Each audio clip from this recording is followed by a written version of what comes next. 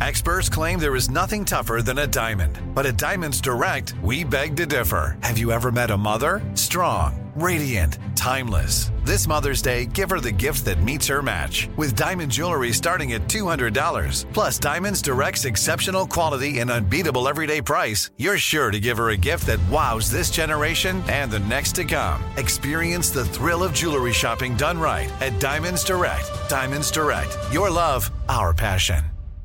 Enjoy all your favorite sports like never before at BetMGM. Signing up and playing is so easy. Simply sign up using code Buckeye and receive up to $1,500 back in bonus bets if you don't win your first bet. When you register with BetMGM, you can get instant access to a variety of parlay selection features, live betting options, and the best daily promotions in the business. And with BetMGM at your fingertips, every play and every game matter more than ever. Place your moneyline, prop, and parlay bets with the king of sportsbooks today. Sign up using code Buckeye and receive up to $1,500 back in bonus bets if you don't win your first bet. That's right, up to $1,500. Again, sign up using code Buckeye and receive up to $1,500 back in bonus bets if you don't win your first bet. BetMGM and GameSense remind you to play responsibly. 21 plus and present in Ohio. Subject to eligibility requirements. Rewards are non-withdrawable bonus bets that expire in 7 days. Gambling problem? Call 1-800-GAMBLER in partnership with MGM Northfield Park. That's 1-800-GAMBLER. What's up, this your boy Lil Duval, and check out my podcast, Conversations with Unc, on the Black Effect Podcast Network. Each and every Tuesday, Conversations with Unc podcast feature casuals and in-depth talk about ebbs and flows of life and the pursuit of happiness. Unlike my work on stage, I tap into a more serious and sensitive side to give life advice and simply offer words of encouragement, yet remind folks to never forget to laugh. Every Tuesday, listen to Conversation with Unc, hosted by Lil Duval on the Black Effect Podcast Network, iHeartRadio app, or wherever you get your podcasts. Presented by AT&T. Connecting changes everything. From BBC Radio 4, Britain's biggest paranormal podcast is going on a road trip. I thought in that moment, oh my God, we've summoned something from this board. This is Uncanny USA. He says, somebody's in the house, and I screamed... Listen to Uncanny USA wherever you get your BBC podcasts, if you dare.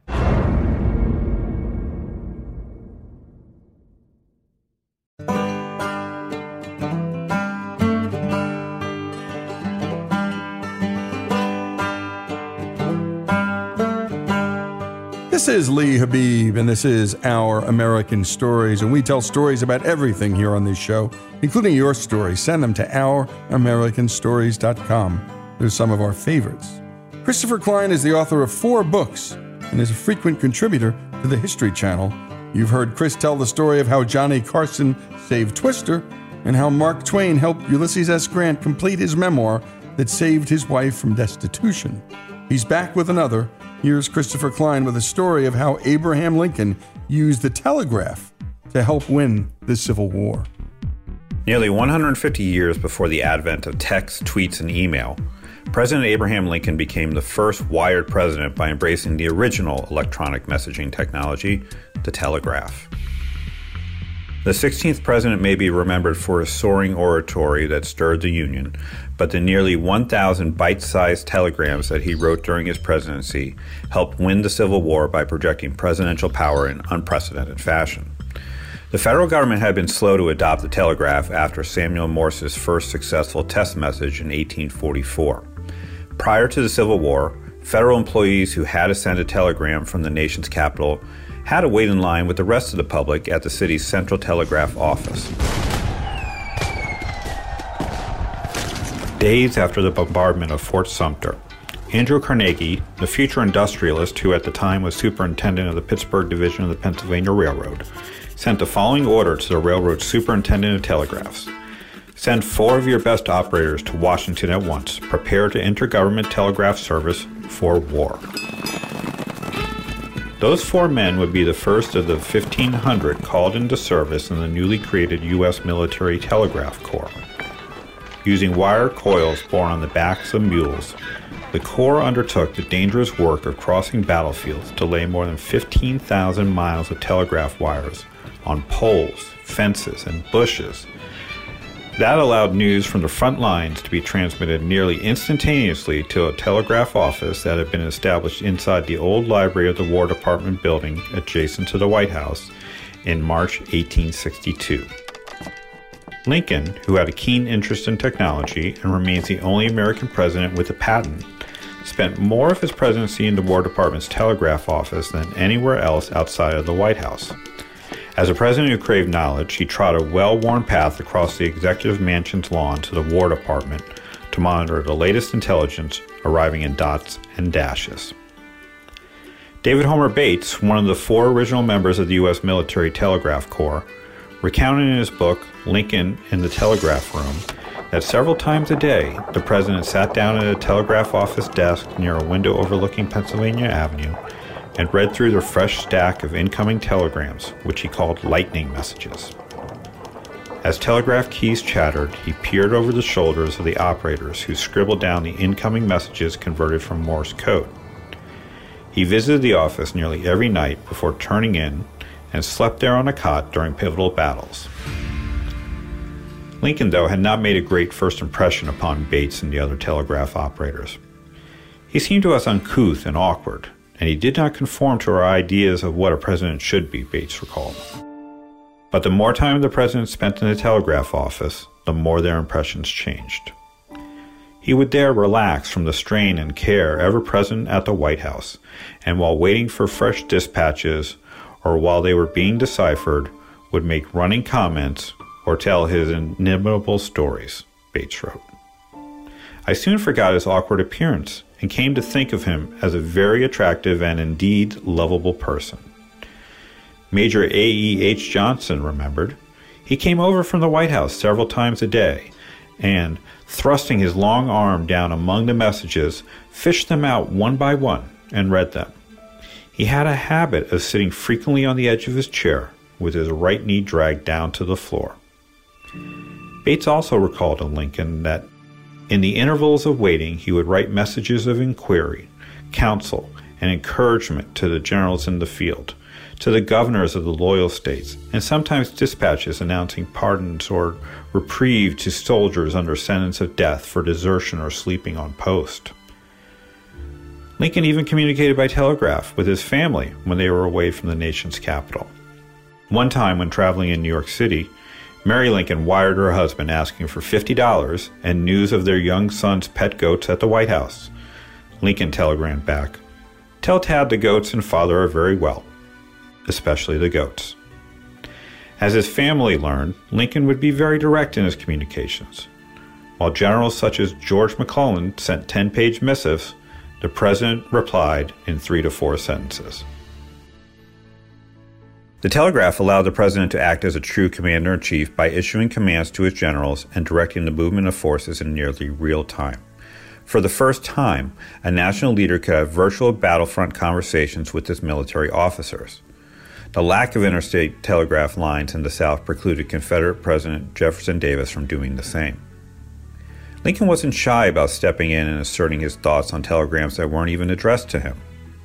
When General Ulysses S. Grant rejected General Henry Halleck's suggestion to remove troops from the siege of Petersburg in 1864, the president lent this support after reading their communications. Hold on with a bulldog grip and chew and choke as much as possible.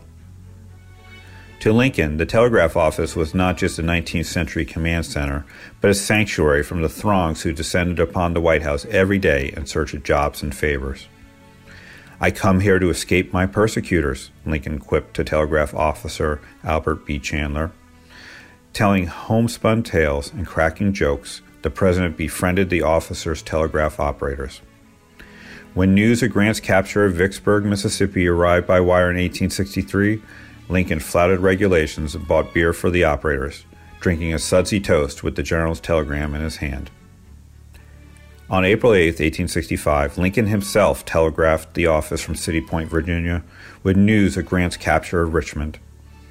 A week later, the telegraph office broke the devastating news of Lincoln's assassination to the nation as it tapped out the message that Secretary of War Edwin Stanton wrote from the president's deathbed across the street from Ford's Theater. Abraham Lincoln died this morning at 22 minutes after 7. And a great job, as always, to Greg Hengler for the production on the piece, and a special thanks to Christopher Klein, Abraham Lincoln, the first Wired president, here on Our American Stories.